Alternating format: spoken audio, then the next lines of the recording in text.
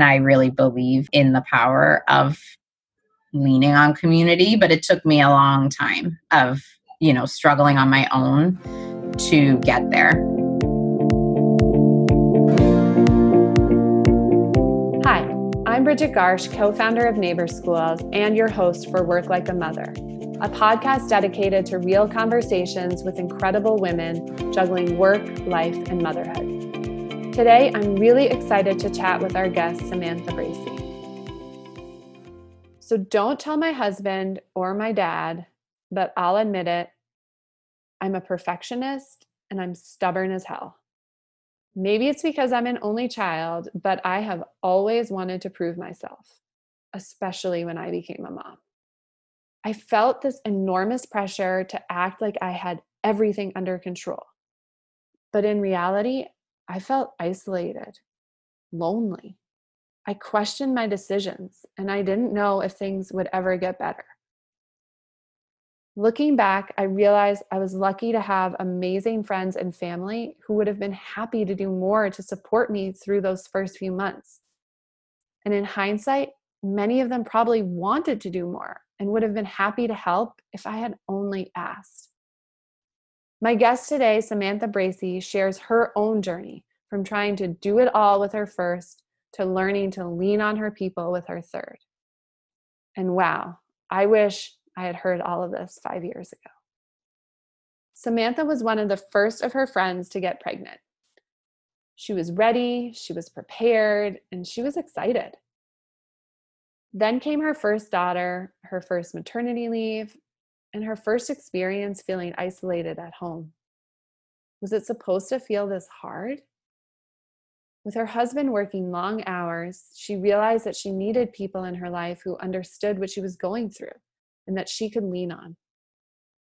Between her first child and her third, her approach to motherhood totally changed.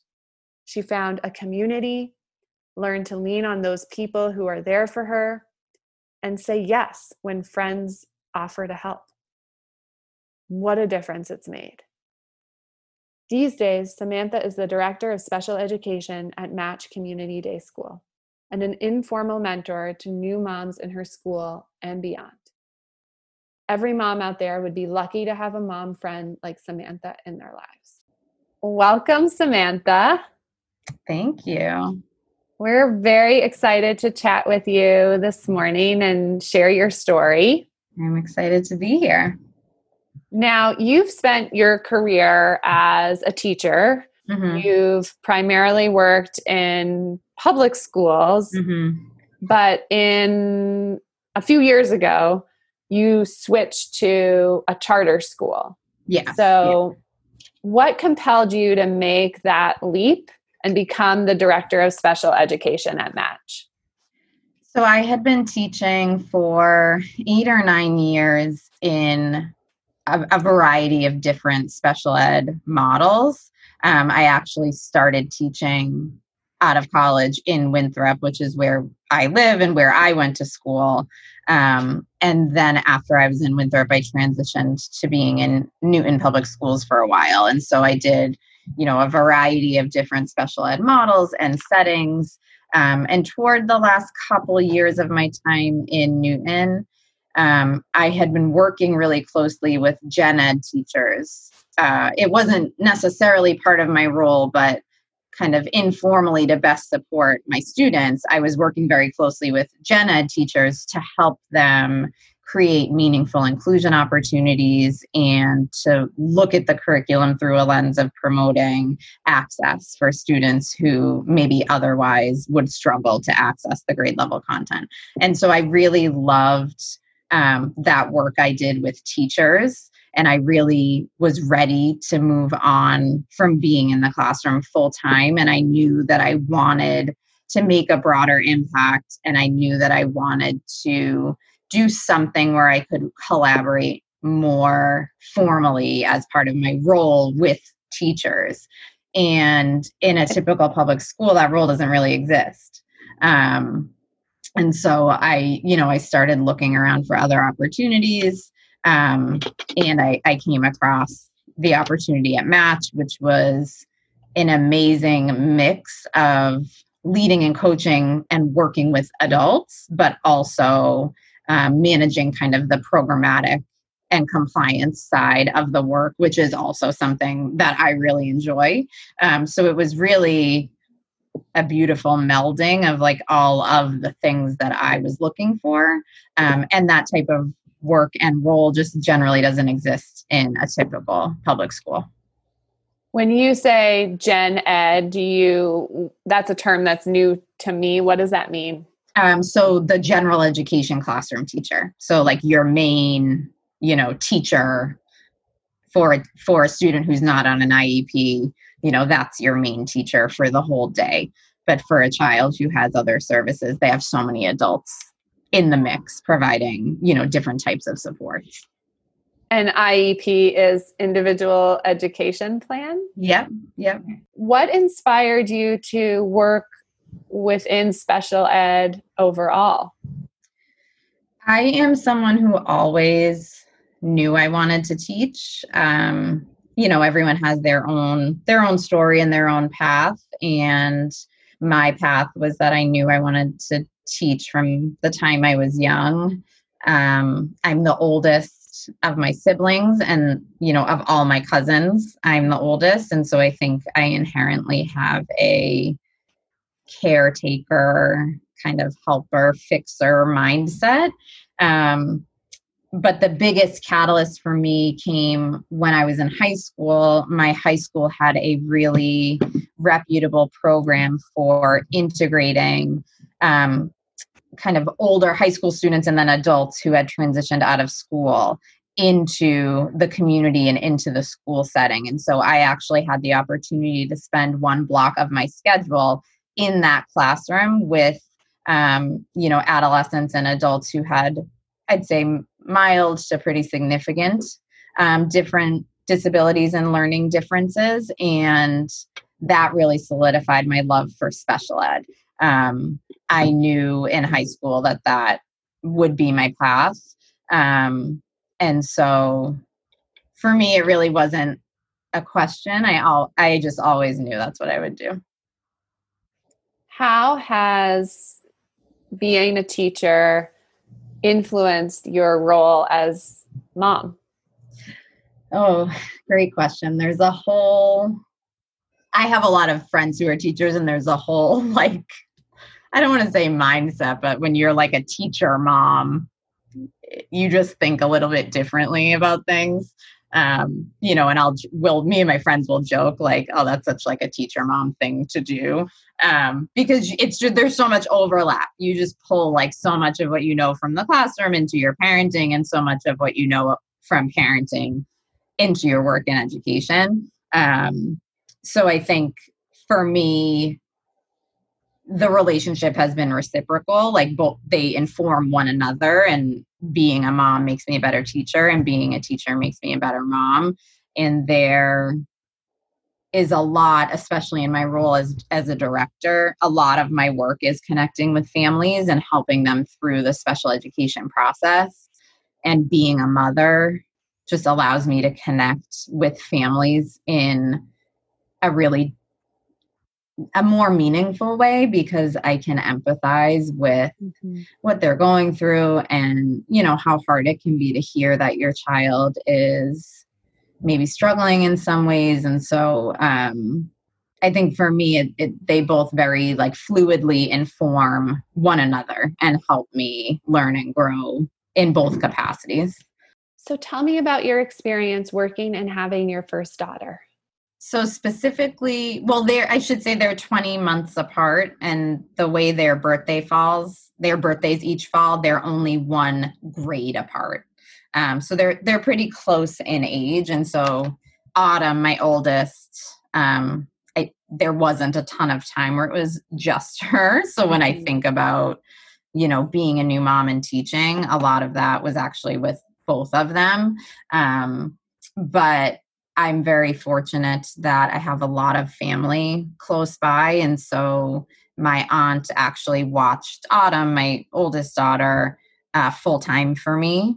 And so that made going back to work a lot easier, knowing she was with family and close by. That made the transition a lot easier. And when I was in Winthrop, I was still teaching, I was still in the classroom. And so that felt pretty manageable. I had been teaching for a few years. I had, good experience under my belt. I was teaching in a substantially separate classroom, so students with more significant needs, but that's really the work that I love to do. And so it was, I won't say an easy balance, but it was a different type of balance than what I'm trying to achieve now with 3 kids in the type of role that I'm in now. I'm sure it must be totally different experiences. Yeah. I know from having my first to my second, it's just a different world. Yeah. If you think back to that first pregnancy and then maternity leave, what were you feeling when you went out on leave? To be honest, that maternity leave was really hard for me. I was pretty young when I had Autumn, and I didn't have friends who were in the same stage of life as me. And my family wasn't as hands-on and involved as they are now. And so that was a really hard maternity leave for me. I was very eager to go back to work because that was where I felt successful and where I felt like I had, some normalcy and some control over my life and my schedule. And I'd say the same type of feeling applied to my second maternity leave with my other daughter too. It was really tough to have them both little at the same time with not a lot of help and not a lot of people in my same boat. And so, for better or worse, I was very eager to go back to work. So when I think about maternity leave, one of the challenges that I faced was in your working world, you know what you need to do to be successful, especially if you've been working for a chunk of time. You feel more confident. You just know the ropes and what to do. Yeah. And then all of a sudden, you're pretty alone and not surrounded by other adults. And there's no rule book. There's no instruction manual. And there's no guidepost of, are you doing it right? Yeah. Yeah. When you say that it was hard, what particular parts of leave were hard for you? I was living in Boston, so we live in Winthrop now, which is where I grew up, which is very close to Boston, but Winthrop is a very unique place in that it's like a little bit insular physically and in the population of people who live here. So even though I wasn't that far, my family really wasn't like venturing into the city. And so I had very little help. And so for me, just like not sleeping and then physically being exhausted and like not really having a break. My husband was working a lot at that time. So I was alone, to your point, like it can be isolating. And on top of that, I was like actually physically alone a lot with the baby. And I am someone who needs to feel connected to, my friends and my family. Like I very much value my relationships. And so to feel like I didn't have people who understood what I was going through, or someone I could just like text or call and be like, oh my God, I'm so tired. Like baby's driving me crazy today. Like to not have that camaraderie with anybody felt very lonely for me. And to your point, like, not even that I didn't know if I was doing it right, but I didn't know, like, am I supposed to feel this way? Like, is this normal? Am I like really struggling more than a typical person might struggle? I didn't really know. And I think in hindsight, looking back, I think I probably had postpartum depression that like never was treated or really even talked about. I don't remember any any adults in my life personally, or like doctors or the kid's pediatrician. Like I don't remember anyone kind of saying to me like it might be a little bit bigger than what you can handle and it's not your fault. So I think that just added another layer of challenge for me. And because I didn't really know at the time that that's what I was going through, it became my normal. And I just, trudged through it every day, but it was hard for sure.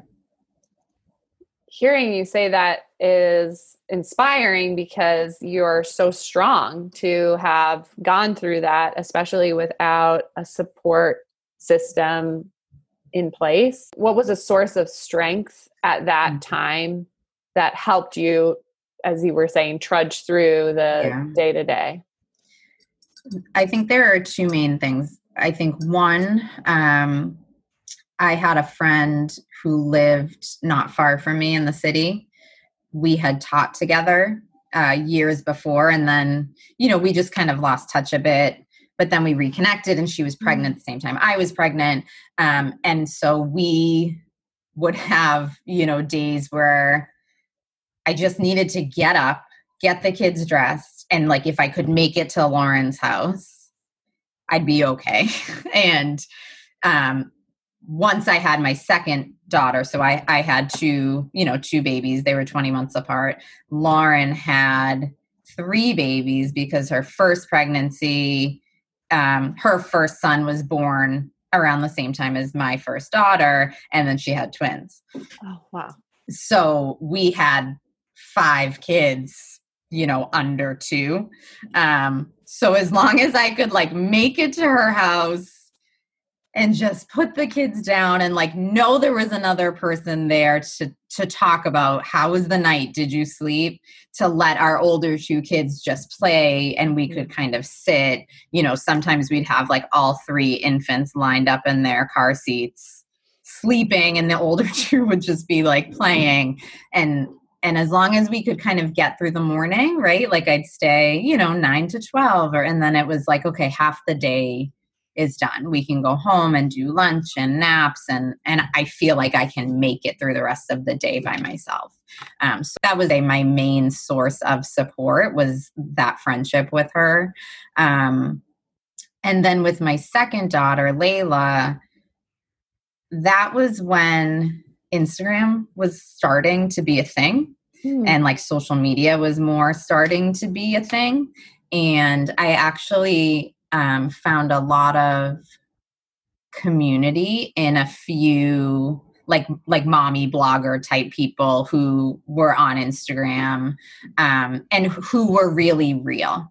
So people who weren't like sugarcoating, isn't this the best time of your life? Like, right. Yes, it was great. And I was struggling and I wanted to be reading and learning and listening to other people who were acknowledging that it was hard and that it was beautiful, but it was also hard.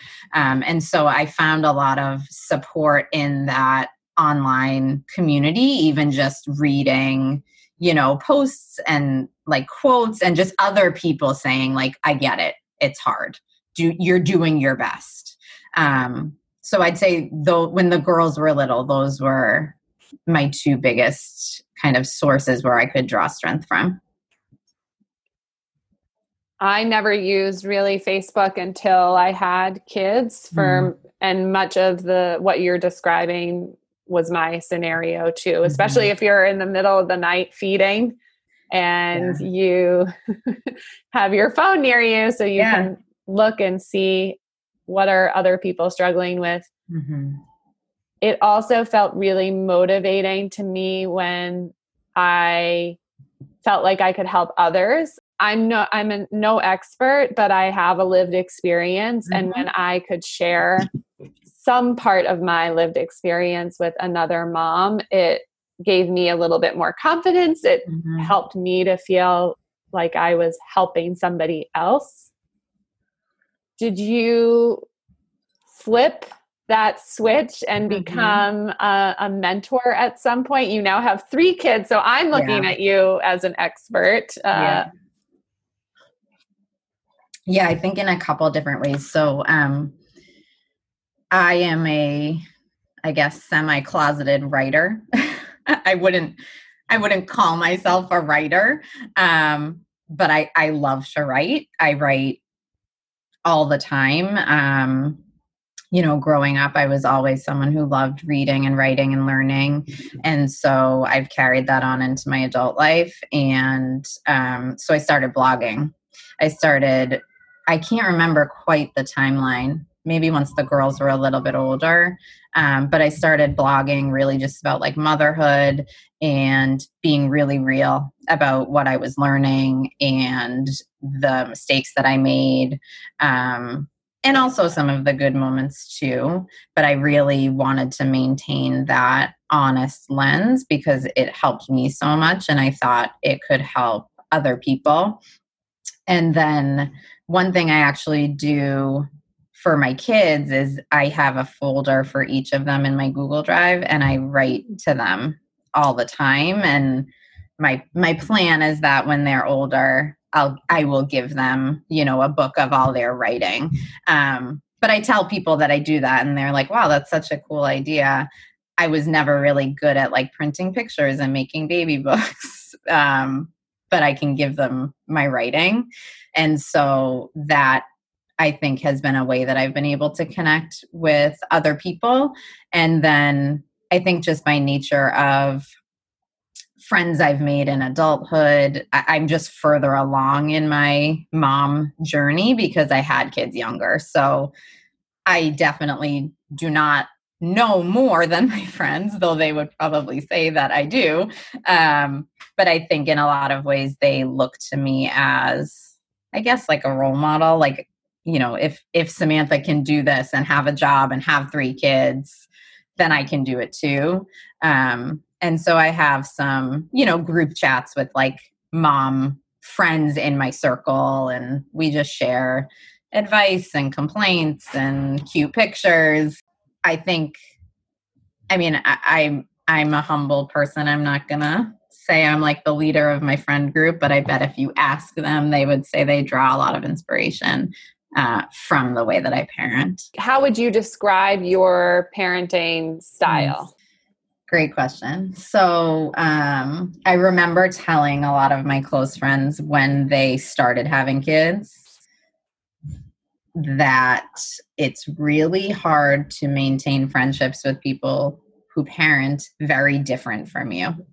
And I think they were all kind of like, I don't know what you mean, but okay. And now that they all have kids, they're like, oh, I know what you mean.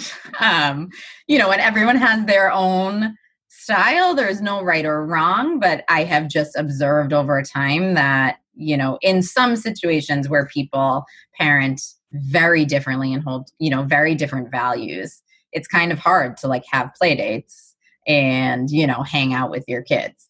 I try to let my kids make mistakes and take risks within, safe limits, to be able to learn from those things. If I am always warning them and hovering over them and telling them like, be careful, that's dangerous, don't do that, which don't get me wrong, I do all the time. But when I because it's actually dangerous, whatever. Right. But as I am, my inner voice is checking me, is that thing really a big deal? Is it really dangerous, or do I just not want them to do it? Or does it just annoy me as an adult? So I try to reflect often on the boundaries I set for them and like the guidance that I give them to make sure that they do have the freedom to make mistakes and learn from them. I read Glennon Doyle's latest book, Untamed, recently, which I would recommend if you haven't read it. But she talks about how people often want to shield their kids from all the bad things in the world. Mm-hmm. But then when you ask somebody, what type of traits and characteristics do you want your kid to have? People say resilient, strong, brave. And you only become those things by going through hard things and coming out on the other side. That's how you become resilient, because you survive hard things. And so that's really, I'd say, like a mindset that guides my parenting, is, all I can do is love them and set the best example I can for them, and, have courage and faith that they will learn along the way and make good choices. And you know what? Sometimes they won't make good choices, and I have to be someone that they know they can come to, even if they screw up. I was always so afraid to tell my parents if I screwed up. And maybe there's something good behind that, but I want them to know that they can make mistakes and I'll still love them. When you were just talking about exposure to real life, exposure to the hard things, that hits close to home for me at this moment in our lifetime. Yes. For both COVID, but also for Black Lives Matter being such a turning point in history. And I feel like I've learned so much, because I thought that my son's 2.5, how much is he actually aware? Is this something I can talk to him about? And it's been very eye-opening for me to learn how young children learn about race, whether we are teaching them or not, and how I can start educating him and start to talk about racism in a way that he can understand. Right. What topics spring to mind for you in terms of bringing real life to your children? I think that what you just spoke about is a great example. We are also a mixed race family. My husband is Black, and so my children are both Black and white. 2 of them are white presenting, and 1 of them is not. And so we have a lot of, unique circumstances in that way that we have to navigate for our family and for our kids. But when a lot of the recent events were all over the news and the Black Lives Matter movement was, having this giant moment in history, one thing I thought was, are my kids too young? Are they too young to know that George Floyd was murdered, on the street? And then I had a moment where I thought, you know what? Children of color don't get the luxury of waiting to be a certain age to learn about these things. And so that is my privilege, that I'm even thinking, do I have to navigate this now? Should I navigate this now? And so I was really honest with them about everything that was going on in the world, in terms of, all of the people who were in the media who had been killed, and some of the problems with police brutality and just violence. I tried to share it with them in a way that wasn't, overly explicit, but also not sugarcoating the truth of what was going on. And so we've done a lot of work, and we continue to do a lot of work to just unpack their identities. And my husband and I are doing that work alongside them, and just, showing them things on the news when people were protesting, like letting them watch that with us. So I think that's a great example, and a very poignant right now example of a way that I think I try to be real with my kids. And I think that's a source of inspiration for my friends who are parents too, to see like, okay, someone I know is doing this and I can do it too. So we've had a lot of conversation within my friend groups and my mom friend groups about just sharing resources for how to navigate, raising anti-racist children, which, as everyone will say, came too late, but I'm happy that it's happening now. And I'm happy with the level of involvement, and freedom I've kind of handed to my kids and helping them to navigate it.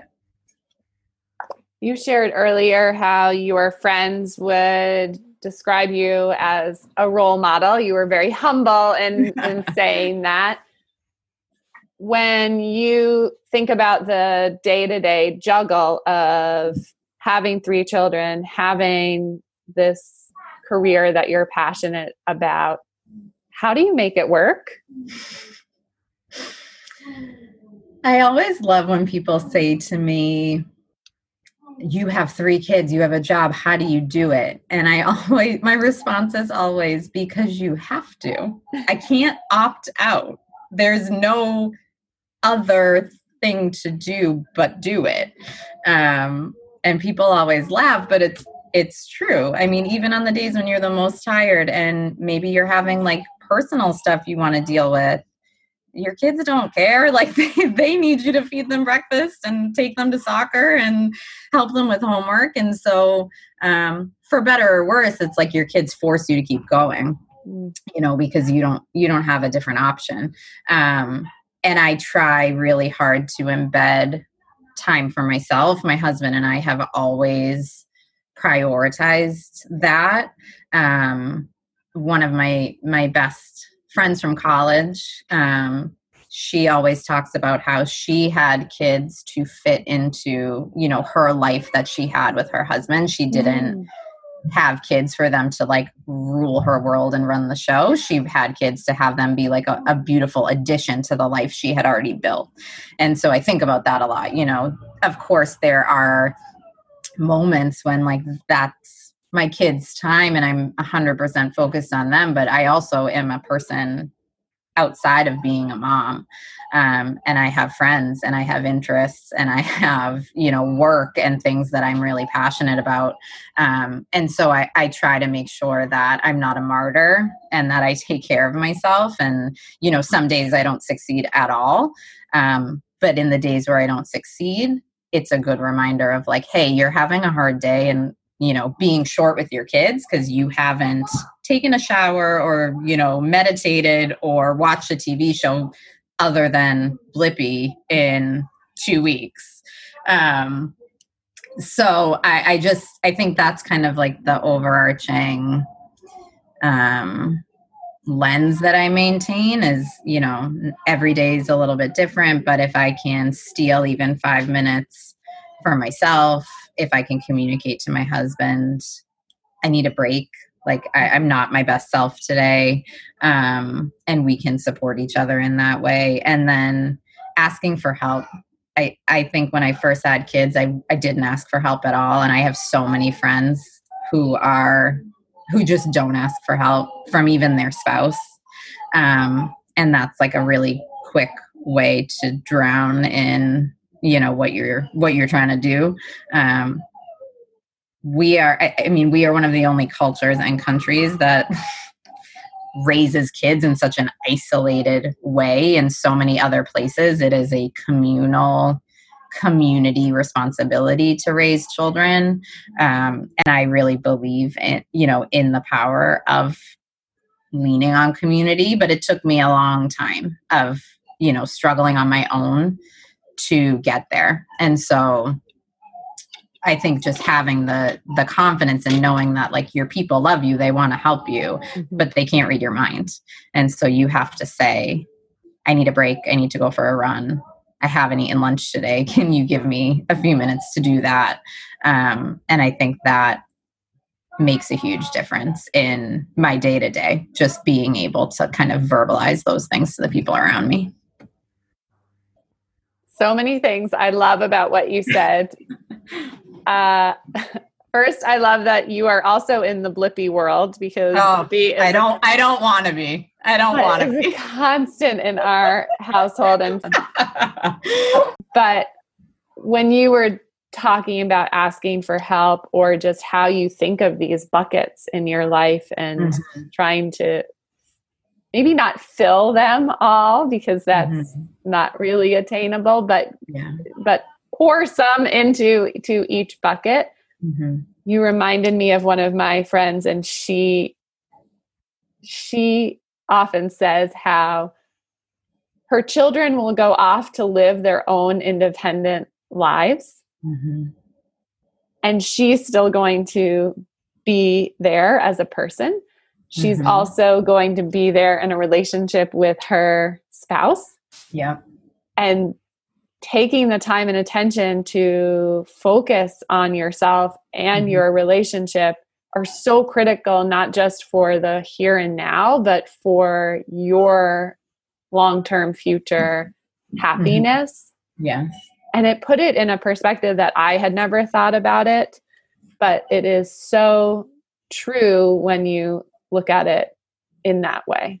Yeah. Yeah. I very much agree with that. And I think that's also a big shift, generationally. Like, I think if my grandmother heard me say that, she'd probably be like, what do you mean? You should live for your children. But I think, with more women working and often being the breadwinner and, I think there's like a growing mindset around like, yeah, I love my kids, but I also am a person and have a life. And it's, I think for like, at least, people my age and the people I'm around, that's really important. And I think that's one of the things my friends would like often say to me, like, you're still you had kids, but you're still who you always were.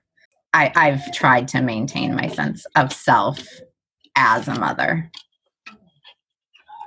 So I'm sure that you would have many words of wisdom to your pre-mom self, but at the end of every episode, I ask each guest the same question, which is, what words of advice would you give to your pre-mom self? So many. But I think the biggest one that comes to mind and that I often tell, other pre-mom friends and people is don't be afraid to ask for help, and don't be afraid to accept help. When someone says, hey, I'm going to come over and hold the baby while you shower, you don't need to pretend that you don't need that. Just say yes and take the shower, take the nap, take the food. Just let people help you. They want to help. And I think we often, and I did this as a new mom, like, no, it's okay. I don't need anything, because you think that makes you look weak, but it doesn't.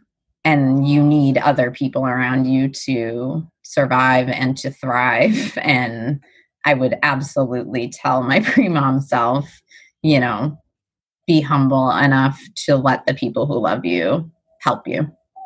And if you need help, people can't read your mind, just ask. And if someone doesn't want to help you, they'll just say no, or they'll make up an excuse for why they can't. But 9 times out of 10, they'll say, absolutely, I'll be right there. That's great. Well, thank you, Samantha. Thank you so much. This was so much fun. This episode will be so inspiring to a lot of moms. Oh, thank you. I appreciate that. Thanks so much for listening. I'm Bridget Garsh, and this is Work Like a Mother. I'm excited to share another amazing working mama story with you next week. But before I go, I have a quick favor to ask. Please help us spread the word by giving us 5 stars on Apple Podcasts. It's the best way for more working moms to discover our show. Thanks, and have a great week.